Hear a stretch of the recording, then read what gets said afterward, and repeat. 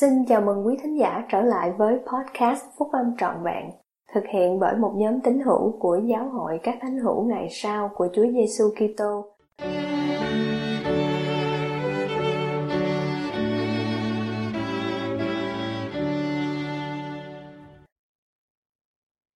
Tìm ra đức tin của tôi. Bài của anh Joshua J. Perkey, đăng trong tạp chí Liahona, tháng 10 năm 2008. Một đêm nọ, trong năm thứ nhất đại học, vào năm 1989, một người bạn của tôi và tôi thức khuya để ôn thi. Đột nhiên, Matt hỏi tôi một câu hỏi mà trở thành một trong những giây phút quan trọng của đời tôi. Giáo hội của bạn nghĩ Thượng Đế thì như thế nào? Có nghĩa là bạn nghĩ hình dáng của Ngài sẽ như thế nào? Tôi không có câu trả lời cho anh ấy. Thông cảm với tình huống của tôi, anh ấy đã lịch sự thay đổi đề tài. Nhưng tôi không thể quên điều đó được. Tôi đang ở trong một vị thế bất thường. Tôi là một người theo đạo Tin Lành và đi học trường Brigham Young University, và mặc dù tôi có mối nghi ngờ về tín ngưỡng của mình và tôn giáo nói chung, nhưng tôi không có ý định thay đổi tôn giáo. Thay vì thế, trong suốt năm, tôi đã thận trọng tự cô lập phần thuộc linh bằng cách tránh những cuộc chuyện trò về tôn giáo. Với câu hỏi giản dị này, cuối cùng, người bạn của tôi đã thành công trong việc khai mở một khe hở nhỏ trong tâm hồn tôi. Vài tháng sau đó, tôi đã nhiều lần tự hỏi, tôi tin điều gì? Quan trọng hơn nữa, tôi có tin không? Thượng Đế có thật không? Và nếu có, thì Ngài như thế nào? Tôi có thể tiến đến việc biết Ngài không? Ngài sẽ đáp ứng những lời cầu nguyện của tôi không? Tôi có thể có đức tin giống như các bạn Thánh Hữu Ngày Sau của tôi có không? Không phải là tôi chưa có cơ hội để suy ngẫm những câu hỏi đầy thắc mắc như vậy trước đây. Trong nhiều năm, một số người bạn thân nhất của tôi là Thánh Hữu Ngày Sau. Tình bạn này đã đưa tôi đến việc đi học trường BYU. Nhưng hầu như lúc nào tôi cũng đều khước từ những cố gắng của họ để chia sẻ phúc âm với tôi. Có một vài lần tôi đã gặp những người truyền giáo, nhưng tôi đã không lắng nghe với một sự cởi mở. Tôi rất ngại những sự thay đổi mà cần phải có, những thay đổi mà có thể cô lập tôi về phương diện giao tế và tình cảm với gia đình tôi. Tôi không sẵn lòng để tin rằng tôi đã sai lầm hoặc những truyền thống của tôi là không đúng. Tôi không tin rằng tôi có thể nhận được sự mặc khải từ Thượng Đế, hoặc ngay cả những người khác cũng không thể nào nhận được sự mặc khải. Việc Thượng Đế hiện đến cùng thiếu niên Joseph Smith, Ngài mặc khải thánh thư mới, và chỉ có một tôn giáo đã nhận được sự hướng dẫn thiêng liêng để thiết lập với tính cách là giáo hội chân chính, thì đối với tôi dường như rất là ngớ ngẩn, phi lý và ngay cả kỳ lạ. Buồn cười thay, tôi nghi ngờ tính chất xác thực của tất cả các tôn giáo, kể cả tôn giáo của tôi. Mặc dù tôi có một tâm hồn tràn đầy tình yêu thương đối với gia đình và bạn bè, một tâm hồn khát khao nhận được những sự đáp ứng, những khi những lời mách bảo của Thánh Linh đến với tôi thì không chịu lắng nghe. Sau năm thứ nhất đại học, tôi trở về nhà ở Kentucky để tiếp tục việc học của mình. Chẳng bao lâu, những người bạn Thánh Hữu Ngày Sau của tôi ra đi phục vụ truyền giáo, và tôi cảm thấy một nỗi cô đơn sâu xa khi vắng họ. Tôi muốn có một sự tin chắc nào đó mà đã soi dẫn họ để hy sinh 2 năm trong cuộc sống của họ. Đồng thời, tôi cũng tiếp tục cảm thấy khó chịu vì tôi chưa có câu trả lời cho câu hỏi của Matt. Tôi muốn tự mình biết các lẽ thật. Cuối cùng, sau nhiều bức thư của các bạn tôi khuyến khích tôi gặp những người truyền giáo, tôi đã khắc phục nỗi lo ngại của mình và chấp nhận. Tuy nhiên, tôi đã có sự dè dặt trước ý nghĩ rằng nhiều nguyên tắc khác nhau của phúc âm liên kết với nhau thành một tổng thể hợp nhất. Những người truyền giáo tin rằng vì sứ điệp của họ trong sự nguyên vẹn của nó, hoặc là hoàn toàn đúng, hoặc là hoàn toàn sai, nên một khi tôi đạt được một chứng ngôn về một nguyên tắc, thì tôi có thể tự nhiên chấp nhận tất cả những điều giảng dạy của họ. Tôi không tin họ. Tôi nghĩ rằng tôi có thể chọn lựa điều mà tôi muốn tin, từ một số điều chọn lựa về phần thuộc linh và giáo lý. Đồng thời, lập luận của tôi đòi hỏi kinh nghiệm làm bằng chứng, chứ không phải sự cải đạo dựa vào đức tin. Rủi thay, lập luận của tôi cũng làm cho tôi khổ sở và không thỏa mãn. Tất cả những luận cứ theo triết học mà tôi nghĩ đến đều là những ý nghĩ bi quan, không mang đến những sự giải đáp thật sự. Tôi muốn có thêm một điều gì nữa, một điều mà sẽ giao tiếp với Đức Thánh Linh. Tôi tham gia vào những bài thảo luận của người truyền giáo với hy vọng rằng tôi có thể tiến đến việc biết điều mà họ nói là có thật, hoặc ít nhất đạt được một sự thỏa mãn nào đó trong việc học biết rằng điều mà họ nói là sai. Những người truyền giáo có lòng kiên nhẫn nhưng cũng có sự mạnh dạn. Trong vài tháng, họ đã dạy tôi nhiều bài thảo luận và đã vài lần mời tôi chịu phép báp têm, nhưng tôi luôn luôn từ chối. Tôi đang chờ một sự định hiện rõ ràng và nhiệm màu nào đó mà sẽ cung ứng cho tôi một sự làm chứng trước khi tôi sẵn lòng chấp nhận lời mời của họ. Tôi đã không nhận được sự làm chứng như thế, nên tôi vẫn khăng khăng từ chối lời mời của họ. Một ngày nọ, các anh cả đọc một đoạn từ sách Mặc Môn. Các ngươi chớ nên tranh biện vì lẽ mình không trông thấy được, vì các ngươi không thể nhận được bằng chứng, cho đến khi đức tin của các người đã được thử thách. Rồi họ nói, Josh mỗi lần chúng tôi mời anh chịu phép báp têm, anh đều từ chối. Anh chỉ cần nói đồng ý, rồi Thánh Linh sẽ xác nhận điều đó với anh. Nói cách khác, tôi chưa nhận được một sự làm chứng vì tôi đã chưa thử thách đức tin của mình. Tôi đã không chịu suy nghĩ mà chỉ cầu xin, bằng cách tin rằng tôi sẽ nhận được mà không cần thử thách. Tôi đã thật sự ngăn cản mà Thánh Linh không thể làm chứng cho tôi, vì tôi đã không sẵn lòng tiếp tục bước kế tiếp. Điều mà tôi cần phải làm là có một sự chọn lựa dựa trên đức tin trước khi nhận được sự làm chứng. Sự làm chứng vững chắc sẽ đến sau khi, chứ không phải trước khi tôi đã thử thách đức tin của mình. Ý nghĩa đầu tiên của tôi là những người truyền giáo lôi kéo tôi bằng bánh khóe để tôi chịu phép báp têm. Rồi tôi chợt nhớ rằng vào đúng lúc mà tôi từ chối lời mời chịu phép báp têm, thì một cái gì đó rất nhỏ rời khỏi tâm hồn tôi. Đó là một cảm nghĩ bình an, êm nhẹ, dịu dàng, thúc giục tôi làm theo lời khuyên bảo của những người truyền giáo. Nhưng tôi đã không nhận ra sự hiện hữu của cảm nghĩ đó, cho đến khi nó rời đi, bỏ tôi lại hoang mang, khổ sở và buồn rầu. Tôi tự hỏi, có phải cảm nghĩ nhỏ bé này mà có thể là Thánh Linh đã rời bỏ tôi? Và nguyên nhân của nỗi hoang mang của tôi chính là sự cứng lòng của tôi đã đẩy Ngài lùi ra không?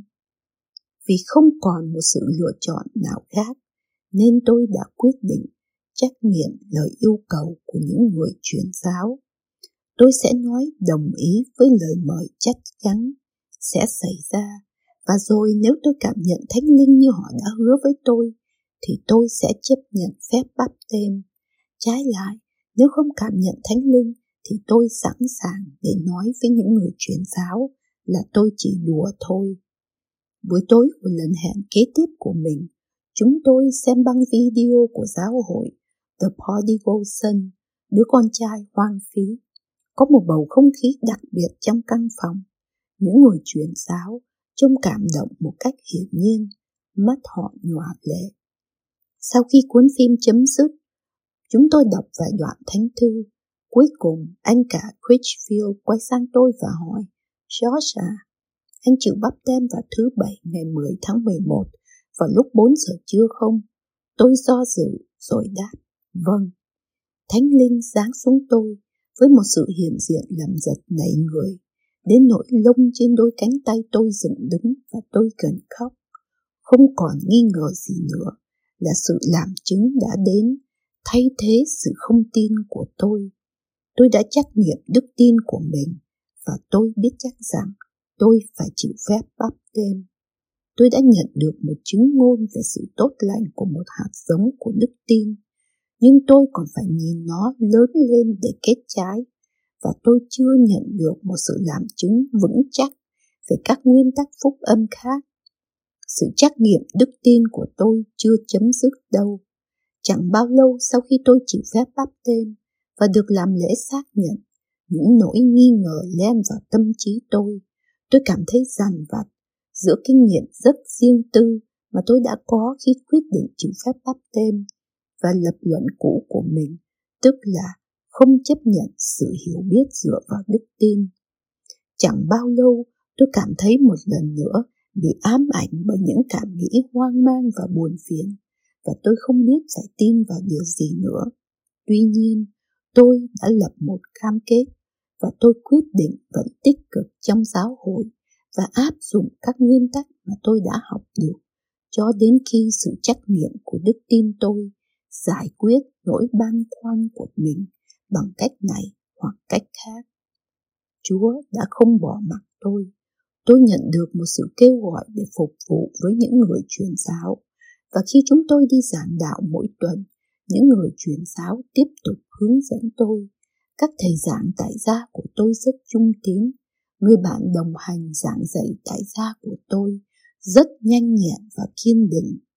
Nhiều tín hữu trong tiểu giáo khu phát triển tình bạn với tôi bằng cách mời tôi hiện diện trong cuộc sống của họ, mời tôi đến nhà họ để ăn tối và tham dự buổi họp tối gia đình. Họ cầu nguyện với tôi và cho tôi. Vị giám trợ và gia đình của ông chăm sóc và khuyến khích tôi. Tôi có thể cảm nhận được ý định chân thành trong lòng họ, và điều đó củng cố quyết tâm của tôi. Một ngày nọ, một vài tháng sau đó, tôi nhận thấy rằng mỗi lần tôi đọc sách Bạch Môn thì tôi cảm nhận được một cảm giác bình an nhẹ nhàng, quen thuộc, giống như cảm giác mà tôi đã cảm nhận được trong những cuộc thảo luận và lời mời chịu phép báp têm. Bỗng nhiên, tôi nhận ra một giây phút hiểu biết rõ ràng. Đây là Thánh Linh. Khi tôi nghĩ đến những lời, nếu đây là Thánh Linh, thì quyển sách này phải là đúng thật. Cái cảm giác nhẹ nhàng đó tràn ngập lòng tôi, và đức tin của tôi hướng đến sự hiểu biết thuộc linh về nguyên tắc đó. Khi lòng tôi tiếp tục trở nên đau khổ hơn và tâm hồn tôi trở nên thống hối hơn, thì những kinh nghiệm vững chắc khác đi theo. Cuối cùng, những nỗi ngờ vực của tôi được thay thế bằng sự tin chắc. Tôi biết rằng Thượng Đế hằng sống, rằng Chúa Giêsu là Đấng Kitô, rằng Joseph Smith là vị tiên tri của Thượng Đế, không phải nhờ vào trí tuệ của tôi hoặc bằng sự thuyết phục của những người khác, mà nhờ vào sự hiện diện không thể phủ nhận được của Thánh Linh đang nói với linh hồn tôi. Từng lời giáo huấn một đã mở rộng tâm trí tôi. Khi những kinh nghiệm vững chắc này chồng chất lên nhau, thì sự am hiểu của tôi về phúc âm phát triển, và sự hiểu biết thuộc linh đến còn nhanh hơn nữa. Mỗi kinh nghiệm đòi hỏi sự chuyên cần, sự sẵn lòng lắng nghe và tuân theo, và ước muốn tuân phục sự khuyên dỗ của Thánh Linh. Ngày nay, tôi có thể nói rằng phúc âm là chân chính, vì tôi đã tự mình học biết điều này. Trước đây, phúc âm dường như xa lạ và phi lý. Giờ đây, phúc âm rất quen thuộc và tuyệt diệu đối với tôi. Các nguyên tắc phúc âm quả thật đều liên kết thành một tổng thể lớn. ngay cả với sự hiểu biết khá giới hạn về giáo lý. Nhưng với tư cách là một người truyền giáo, tôi có thể làm chứng về các lẽ thật này. Sự hiểu biết về giáo lý cũng như chứng ngôn của tôi đang phát triển. Chứng ngôn mà tôi có về tất cả các nguyên tắc khác nhau cũng hữu hiệu như một bức tường thành đã được cẩn thận tôi luyện và liên tục xây đắp để chống lại nghịch cảnh. Chứng ngôn đó đã hỗ trợ tôi suốt những thử thách mà tôi trải qua, đặc biệt nhất là các nỗ lực của quỷ dữ để gieo mầm nghi ngờ về những điều mà tôi đã nhận được sự đáp ứng. Khi cảm thấy yếu đuối, khi nỗi ngờ vực đến, khi niềm đau đớn lây lất, thì tôi áp dụng cùng mẫu mực của thành tựu từ ngày đầu tiên mà tôi đã nhận được một chứng ngôn. Tôi suy ngẫm về mỗi kinh nghiệm, xây đắp chứng ngôn mà tôi đã nhận được. Tôi gia tăng nỗ lực của mình để sống theo các nguyên tắc mà tôi đã được giảng dạy, và tôi lưu tâm khi Thánh Linh tái xác nhận đức tin của tôi. Phúc âm là chân chính, tất cả phúc âm đều chân chính và được mở rộng cho tất cả mọi người, mà với một tấm lòng khiêm nhường, chịu trách nhiệm đức tin của họ bằng cách thực hiện một bước của đức tin vào bóng tối. Ánh sáng của đấng cứu rỗi luôn luôn hiện diện, nhưng bị che giấu chỉ vì sự không sẵn lòng của chúng ta để tìm ra ánh sáng đó. Có lẽ có những lúc khó khăn trong cuộc sống của chúng ta, hoặc những lúc mà chứng ngôn của chúng ta bị thử thách. Tôi nhận ra rằng ánh sáng của đấng cứu rỗi đang chờ đợi chúng ta khi chúng ta sẵn lòng tìm kiếm Ngài, và ánh sáng đó mà nếu chúng ta liên tục tìm kiếm thì sẽ đưa chúng ta đến sự cải đạo.